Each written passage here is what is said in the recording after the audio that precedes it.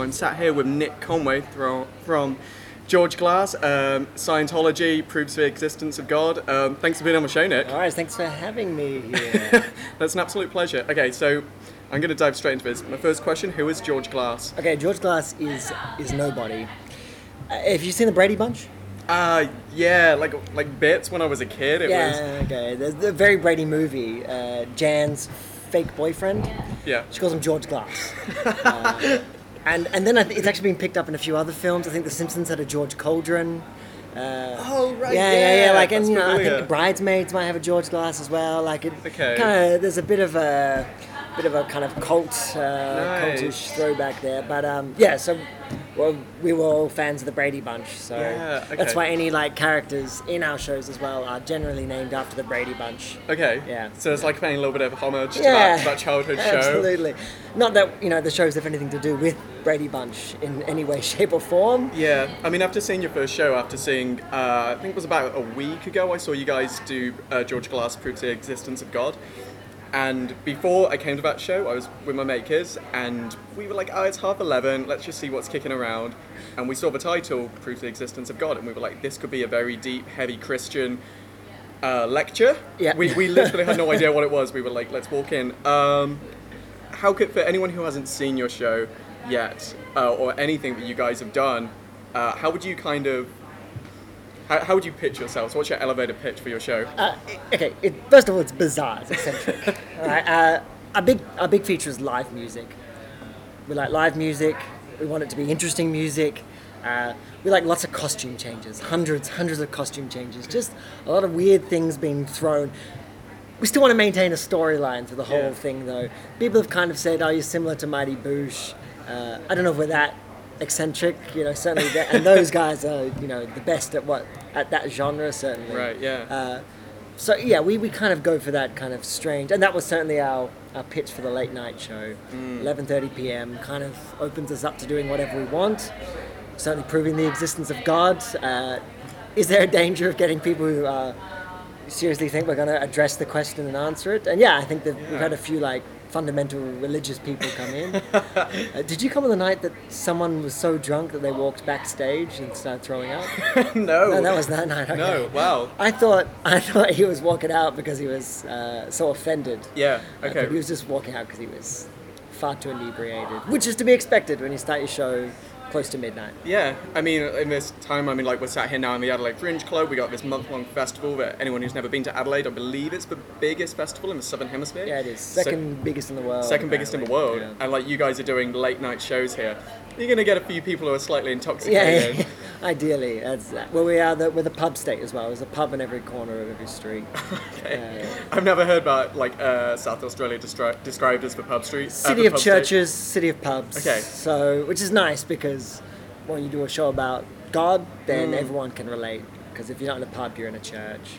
I mean, it's kind of weird. I mean, working for the Fringe, and we have so many people come and they want to go to these different shows, but they're not quite sure what to go to. And they don't always read the descriptions. And even when I saw your show, there was, maybe half a dozen of us who were like mid-20s, very sort of like, this is awesome. We're very much into this. And then there were some older people, and you could just sort of see on their face, this is completely not what they were expecting. Yeah, and we try to give people as much warning as possible. I mean, the late night slot is kind of a pretty big neon sign to indicate that it's going to be a bit bizarre. Yeah. And I think even if you're sitting in, certainly the older crowd who maybe are a bit more conservative or weren't ready for it, like, that's not to say we've had some oldies that have just absolutely loved it. But great. from the get-go, when we start reenacting the Garden of Eden, like, people kind of quickly work out whether or not they want to be sitting here for an hour or not. And we've had a few people like walk out straight away, and that's fine. So tell us about this, the Garden of Eden, the story that everybody knows. How did you, the way you've adapted that? What was the influence putting that into your play? Where did that come from? Well, it was actually a bit of debate because the show's about working out whether God is real or not. But we didn't want to necessarily go for a Christian God because we don't know whose God it is or if it is a God or what it looks like, anything like that. But we want to be as non-discriminatory, we want to be as inclusive as possible. We want to be, we're going after the Christians or, the Muslim faith or, and no. We're trying to include every religion and go after them equally. And so we were a little unsure about the Garden of Eden being a thing to open with, but we had this like electronic track that was really serious and meant to be like really grand. I don't know if it comes across as that. We're like, we might as well do something like a really interpretive, beautiful, serious dance. And that just happens to be, I guess, Alistair, who's a big burly man dressed as a tree, and then a couple of us as Adam and Eve, and an apple rolls in and we smell him, and then a snake kind of slithers out of nowhere. And then we chuck on some caps and do like a hip-hop dance, and then we run out of ideas and we go to the first song. I mean, that's like that in itself is a great opening for a show, but where do you kind of write the scripts and the music yourself, or is it a collective decision that you guys that you write together? What is your writing process? So when it comes to music, it's pretty free-for-all. We kind of all come in together, and someone will have generally an idea, and then everyone will kind of add on top. Like, no one's writing all the parts for it. It really is kind of a chorus situation. Everyone kind of adds their own element. Writing, certainly, like I said, all lines are up for debate. Generally, myself and one of the other guys kind of writes the bulk of the actual script. Okay. And the storyline as well. In this case, the storyline is very loose, fast and free, but so really it is a big collaboration. It takes a while to kind of get through. I'd say this one took about 6 months, which maybe is actually faster than, say, some of the musicals we've written, whereas that's been, that takes a year to write, and then even once we've finished it, we continue to like chip away and rewrite things as the shows progress, a little bit of tweaks, seeing what works with the crowd, what doesn't. I mean, we're about to do Scientology the musical.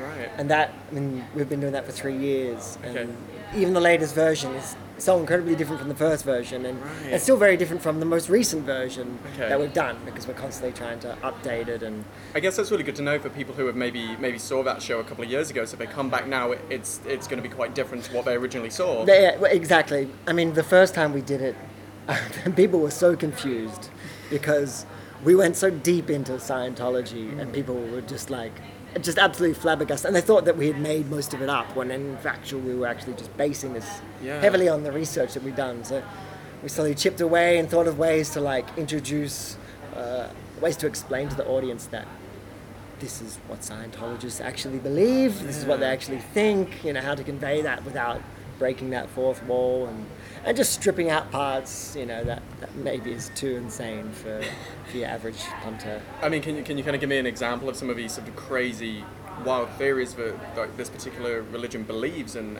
what you put into the play? What did you take from them? Sure. I mean, I think one of the biggest things was sailors' suits. Okay, we dress up in sailors' outfits, and we're dancing around the stage, and people thought, used like, has got nothing to do with Scientology, but the sailors' outfits are actually the uniforms that they wear. Right. They're clergy, which lives on the sea, and on this ship called the Free Winds, and the clergy essentially, like their Vatican. Is this ship, and they all dress up as sailors, and that's their official uniform, because L. Ron Hubbard used to be a Navy captain, and we didn't explain that the first time. Right, okay. And everyone's like, yeah, but why are they running around in sailors' outfits? Like, they're not serious, they don't know anything about Scientology. Right. It's defamatory. It's like, well, no, actually, we're not trying to defame anyone. In fact, we're just trying to like present the facts and let the comedy, I guess, and the absurdity come out in the fact rather than the Of course, the but people misinterpret it, and I guess like a lot of us, we maybe saw like the Louis Theroux documentary on Scientology. That's probably like kind of a bigger source of what people know.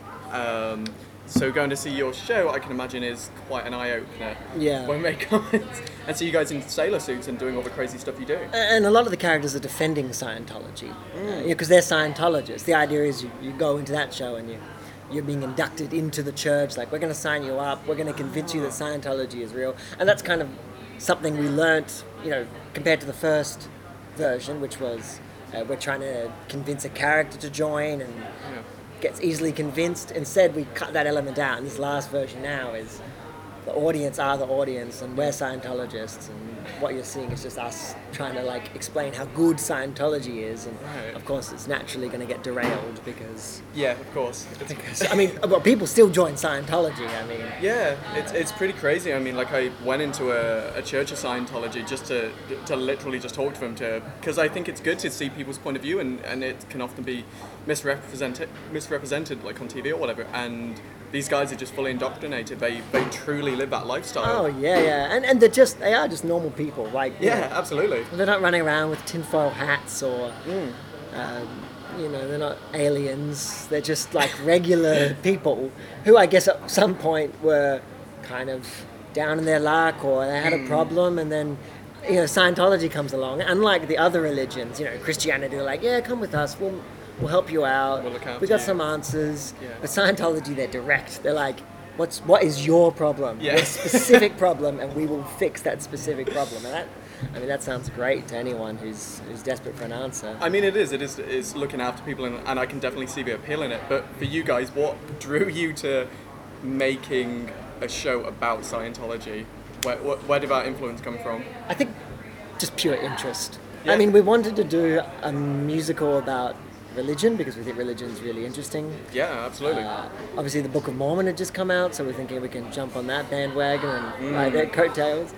I mean, it's a completely different show to Book of Mormon. I think a lot of people come in thinking, oh, it's like a big musical, but it's like way less production value than you're going to get at that level. But yeah, I think it's a really interesting topic, and I think the best stuff to write about are things that you find interesting, you know, Yeah. like, and it's deep as well, like it's tentacles kind of spread out through everywhere. There's so many, even going back to its founder, like the founder's story, which happened, you know, in the 50s, is like infinitely interesting. This guy who was a pulp fiction writer, and he was, people reckon he was probably, you know, quite mentally unwell at some point, but he still managed to pull his way through all of this to begin one of the most successful religions, or, well, they are legally a religion in most countries. You know, he managed to create this thing and embed himself in history. Like, that's impressive. Yeah, no, absolutely. I mean, I did like a little bit of research kind of before meeting you today and sort of tried to brush up on some stuff. And like, I think he only ever gave like one interview or something, like on TV in like the 70s or the 80s. And then you hear these stories of people who were somehow like left for church, and they say he was like, you know, this violent man who would sort of have temper tantrums and hit people and all this horrendous stuff that came out. And it's Well, yeah, I mean, that's It's startling. certainly, well, that's David Miscavige, I think, is that who you're talking about? yeah, sorry, not Ron Hubbard. Not but, Ron Hubbard, yeah. yeah, David Miscavige, yeah. He Yeah. is, they're in the whole big, I think the Leah Remy's doing a thing right now about,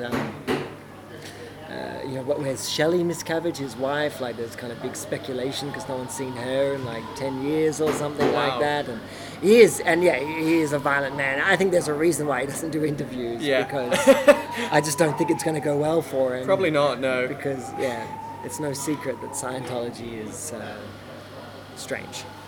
So, going back to kind of a musical side of stuff, I mean, you are a multi-instrumentalist. I mean, lead vocals, guitar, bass, and some keys as well. Yeah, a bit of keys, yeah. Keys as yeah. well. That's a lot to do on one night in one show. And I see you guys in the band, and depending who's singing the song or who's coming down to the crowd, you're just constantly altering instruments. How does that work? How did you plan that? Yeah, I guess, well, I mean, it all comes out of like everyone kind of writing different songs in different parts, you know, like if two guys will come in and they have both written something on guitar together, then that kind of leaves the other instruments bare. Right. For you know, so we're happy just to jump on it and grab. Certainly, like, I mean, Bud Hamilton is who. He one of the guys. He's really good at playing guitar and piano, like incredible. I can do just fine on piano. I can get by playing chords, and I can, you know, learn right. something if I really learn it. You know, I mean, he's quite talented on any instrument he touches, and same for Dan, who can play the saxophone as well. So Right, yeah. I think it's it makes it more fun and more dynamic. And none of us want to be like the middle guy. We really want it to be like a front. There's no front man. We really want to like keep it quite a chorusy thing. Everyone jumping Yeah. in off the middle. Keep it interesting. Definitely. I mean, like, interesting is certainly one word I would describe for your show. I mean, talking about saxophones, like there's a bit in your show where there's like a saxophone solo, but they're wearing like the cat's head. Yeah, yeah. And then was that the same part where you just like drank a pint of warm milk? That came a bit later. Yeah, I did. I just got a pint of warm milk, and then we had a rave. Yeah. Yeah. It gets heavy. I mean, it's a weird kind of escalation. The way these things happen, like, you know, we have a song, so like, and then we just keep adding things until, I mean, this stage is 4 by 4 meters, so it's tiny, so we can barely stand on it. So we've actually had to strip a lot of things out because we just can't physically fit enough stuff on the stage, and it makes it absolutely hectic because half the time you're just trying to look for something to grab and put on your head. But certainly, I think that song where Dan does the sax solo, I think it's Christ Likes to Eat Pussy is the name of it. Right. And that one gets a little bit of like we're really worried about singing that, whether or not that's going to go well or poorly, because it's one of these phrases that gets uttered again and again and people can't tell if it's offensive or not. Well, I mean, kind of, you know, Christ Likes to Eat Pussy, where did that even spring from? Whose Dan brainchild was that? Dan, he had a dream. Okay. Okay. Not of picturing that, but just of that line. And the whole song was just that line. It was just like, Christ likes to eat pussy, and he'd just sing it again and again for like 3 minutes. And we're like, we're going to have something else in there. There's got to be some more. It's got to be something occurring around it. And then the idea behind that was, okay, well, Christ probably did like to eat pussy, right? There's nothing wrong with that. He's just a person. I mean, a human. He could have been the son of God, some may say. Doesn't mean that he didn't like to eat pussy. And then that goes for everyone. Like, and then it's like, well, I guess like, you know, George Clooney's just a guy as well. Like, he's just getting tired and he drinks his Nespresso and like, you know, Chris Hemsworth, you know, like he has to go to the gym and he doesn't want to go to the gym sometimes, and you know, like watching TV. There's people. Right. Yeah, absolutely. I mean, that in itself that's a great mentality to have. I mean, I like how you kind of started saying you didn't go after like a specific religion, just sort of all of them in general, and like when that song hit, I remember just turning to the person next to me and just being like, wow, we did not know what we were walking into with your show. I can't tell if it's offensive or not. Like, we performed it for a couple of people who are Christians, and they certainly walked out of the room. Yeah. I bet. That's it's not surprising. We're like, okay, we're gonna see what you think. Is this okay? Yeah. And they were like, nah, it's a bit much. It's a bit much for them, which I could probably. I mean, you know, it's freedom of speech, isn't it? Like, you have the right to say anything, and they have a right to react to anything you say. Absolutely, you know, and I think there is a line that, and a lot of people really cross that line. I don't think that one really touches the line for most people. Yeah. For you, I feel like watching your show, it's very, like, it's a lot of harmless fun, and I don't think it's not like, I mean, correct me if I'm wrong, like, you're not going to pull, like, a fundamentalist Christian up from your show and, you know, completely humiliate them personally on stage. No, absolutely. You know, it's a nice atmosphere to be in, and I would really encourage anyone to, if they haven't, just go check the show out. Nice. I mean, nice. You've got, is it the 13th of March? You got Scientology starting at the Fringe? 13th to the 17th, yeah. So that's a 100-minute special, so that'll be a big one, interval, and... Oh, wow. Okay. Yeah, and this one, which will be Gigi Peg, George Glass Proves the Existence of God, which 11:30 p.m. every Thursday, Friday, Saturday, for something truly mad. Truly mad. It is. It's very surreal, and it's funny how you said, like, you've been compared to the Mighty Boosh and that style of comedy, and I guess it's just so out there against so many of the, you know, like the general sitcoms or kind of the American market now, but we see it through, like, you know, the Big Bang Theory or like How I Met Your Mother, and it's just it's a galaxy apart from that. It's just I mean, yeah, and there's so much of that comedy out there, and I mean, really, what we want to do is want to make a good music and a funny show, and somehow like combine them together to make something that's perhaps a bit different to something else you might see around. I mean, there's lots of like weird and wonderful stuff at the Fringe, and we want to try and add to that jigsaw piece, you know, that jigsaw puzzle. So I'm kind of curious, as an artist, how do you feel before the shows? Do you feel like, I know a lot of guys suffer with stage fright, a lot of adrenaline, knowing that you're going to go on stage and it's quite open every night. You know that you're going to drink, like, I mean, that warm milk that's been sat there, it kind of clicked with me halfway through what you were doing, that milk has been sat on that stage on hot, heavy stage lights for the best part of the last hour. Yeah. Like, dude, you're gonna spew that in a second. That's gonna be nasty. And I've come very close one night to throwing Throwing up on stage. especially I'm like a little hungover from the night Right. before. It doesn't fit well. No. It's and it's not it's long life milk, so it's not been refrigerated. It's just sitting in the shipping container next to the tent for the good part of this month. So it's just like sat in the sun right now. Oh just yeah, waiting right for- now it's just sitting there cooking away on this 40-degree day. Yeah. And I then mean- later tonight I'll pop it open and put it in my body. I mean, right now, like, you know, you say it's 40 degrees. We're sat here in Adelaide just absolutely like sweating, and you've got to go and do a show later. Yeah, just pouring with sweat. It's just, it's great, but it's disgusting. Perfect at night, though. Yeah. It gets a little cool. Great, you can go out in shorts. But nervous, yeah, absolutely. Certainly the first time you do a show, like new material, I think is pretty scary because you don't know how it's going to be received. You really don't know, like, if there are dead parts. And that's why I talk about, like, constantly rewriting the show. And we have this one even, you know, rewriting it as it goes, like just tweaking parts, pulling things, adding things that, you know, and like I said, that's why the show gets quite messy as well because we're constantly like, oh, we could probably beef this up a bit. Yeah. But yeah, so I think the first time you do new stuff, it is quite daunting. Often a smaller crowd is a bit scarier than a bigger crowd. Right. You know, I think because you can really feel something fall flat, or you know, even Yes. if it doesn't, sometimes like when there's only like 4 or 5 people sitting in the audience, yeah, you know, you kind Yeah, of feel a pressure a bit more.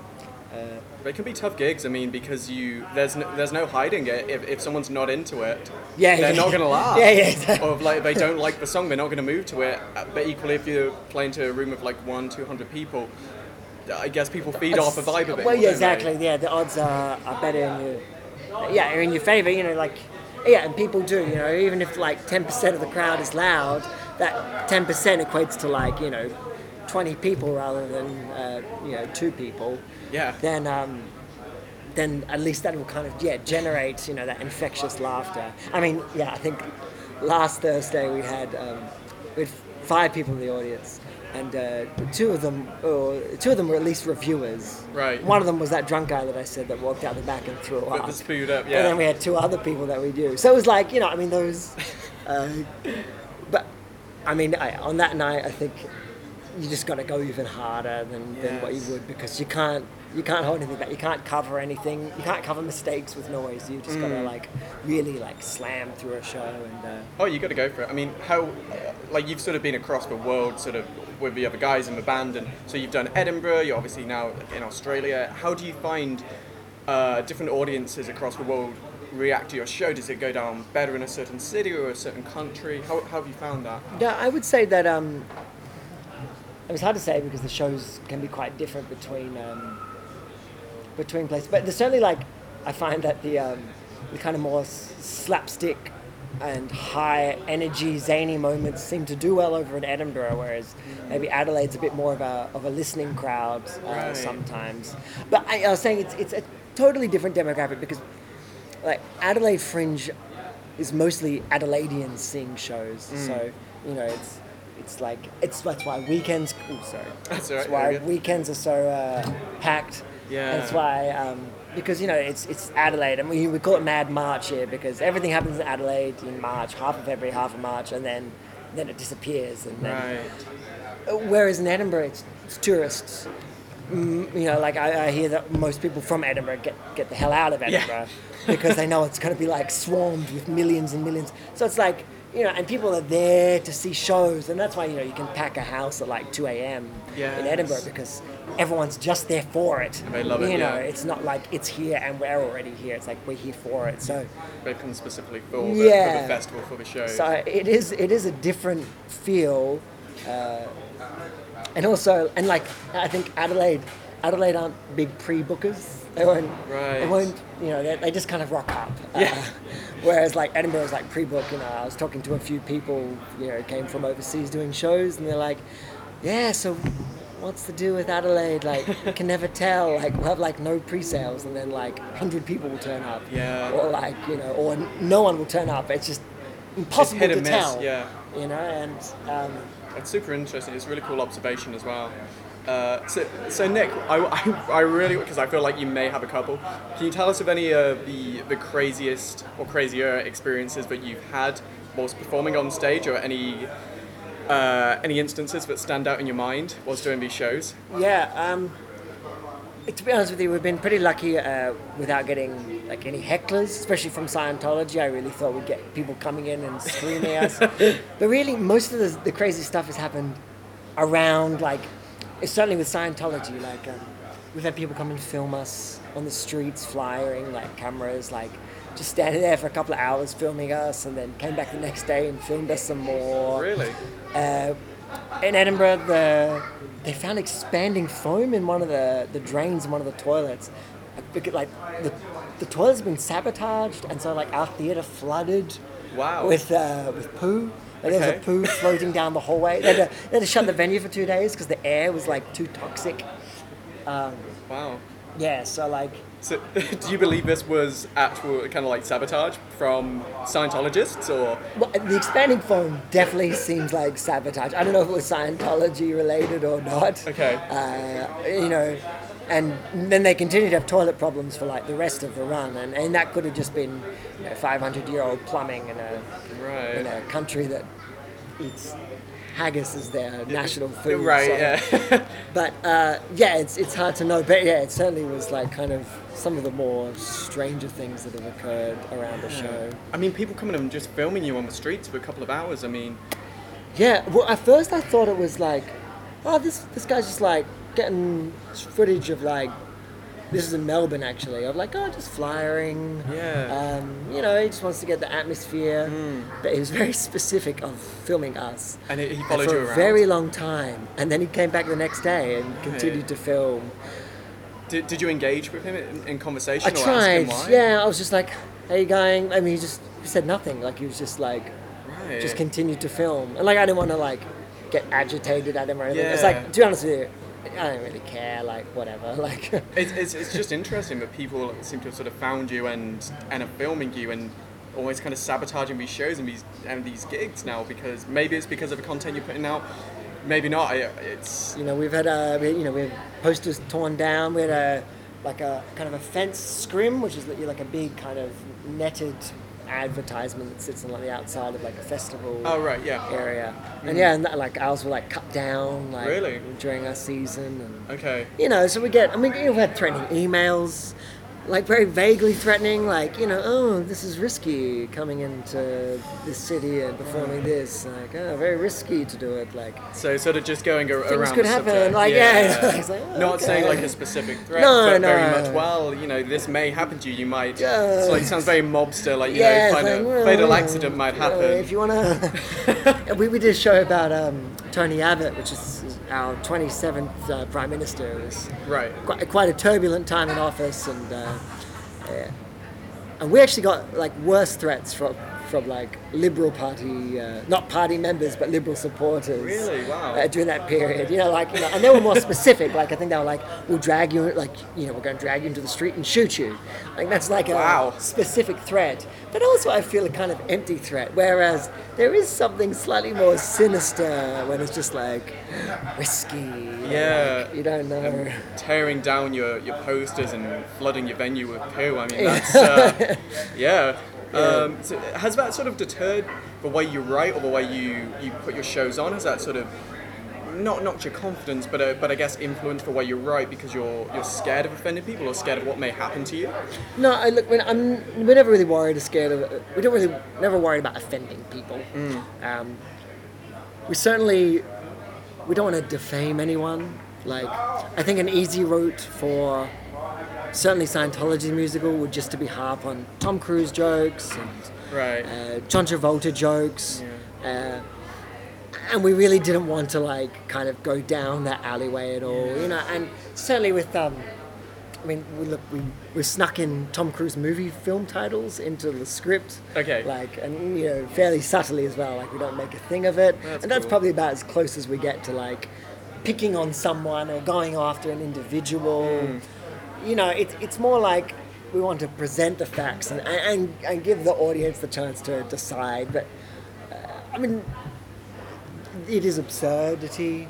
It is absurd because the subject matter is, and I think most people will get that. But yeah, I mean, so yeah, I don't think we're not worried about offending anyone because we're not trying to attack. We're Right. just trying to explain. No. Take it's their great. point of view, you know. Yeah, I mean, so looking towards, we're going to have to start to wrap up soon, but looking towards the future, what can we kind of expect from George Glass? Some new projects coming out? Is Scientology going to be taken further, made into into a movie, or where's it going to go? I mean, I would love to put it on in a bigger capacity. In fact, that's why we've done the 100-minute version. We're chatting to some Austrians about getting it translated into German. Wow. You know, they thought there's a chance that could be for the German market because there are Scientologists there. Cool, yeah. Yeah, we did want to take it to America. Unfortunately, we couldn't get through the system. Yeah. Couldn't get a visa passed. Apparently, we didn't qualify. Okay. So yeah, we'd love to take Scientology somewhere. We're going to film it this season and put it online. But yeah, we'd really love to do something with it, make it a bit more like maybe take it out of the fringe circuit and put it into like a more bigger theatre capacity. Yeah. And then with Gigi Peg, well, that is an album. You know, it's an album that has a story in it. So we're recording that with some local guys called Wizard Tone Studios. Yeah. Okay. And we're going to get that finished, and we're going to try and take that on the road and Great. you know, see what people think of that. You know, see if it can translate so that you don't need the whole theatre spectacle. You can just have the music and wonder if it still works That's going to be cool. out there, like on the road. So yeah, we'll see. Hopefully. Awesome. So where's the best way to find you? Like, just so people can check you out, like Spotify. Have you got some Yeah, links or you something can jump give on us? Spotify, you can jump on Apple Music or Pandora, any streaming service. Look up George Glass, Scientology the Musical as well. All those albums are up there. Instagram, GG Comedy, Facebook, George Glass Comedy. I think there's too many George Glasses on the internet for it to be just George Glass. Yeah, absolutely. You can have a listen to the music, have a follow if you like it. Yeah, Definitely. Well, thank you so much for being on the show, Nick. It's been a great pleasure. Thanks for having me. So you can check Nick out at the Adelaide Fringe, seeing George Glass Proves the Existence of God, and then the 13th to the 17th of March, check out Scientology the Musical, 100-minute special. Don't miss out. It's going to be absurd and crazy. It's going to change every night from the sounds of it. Check it out. Come along.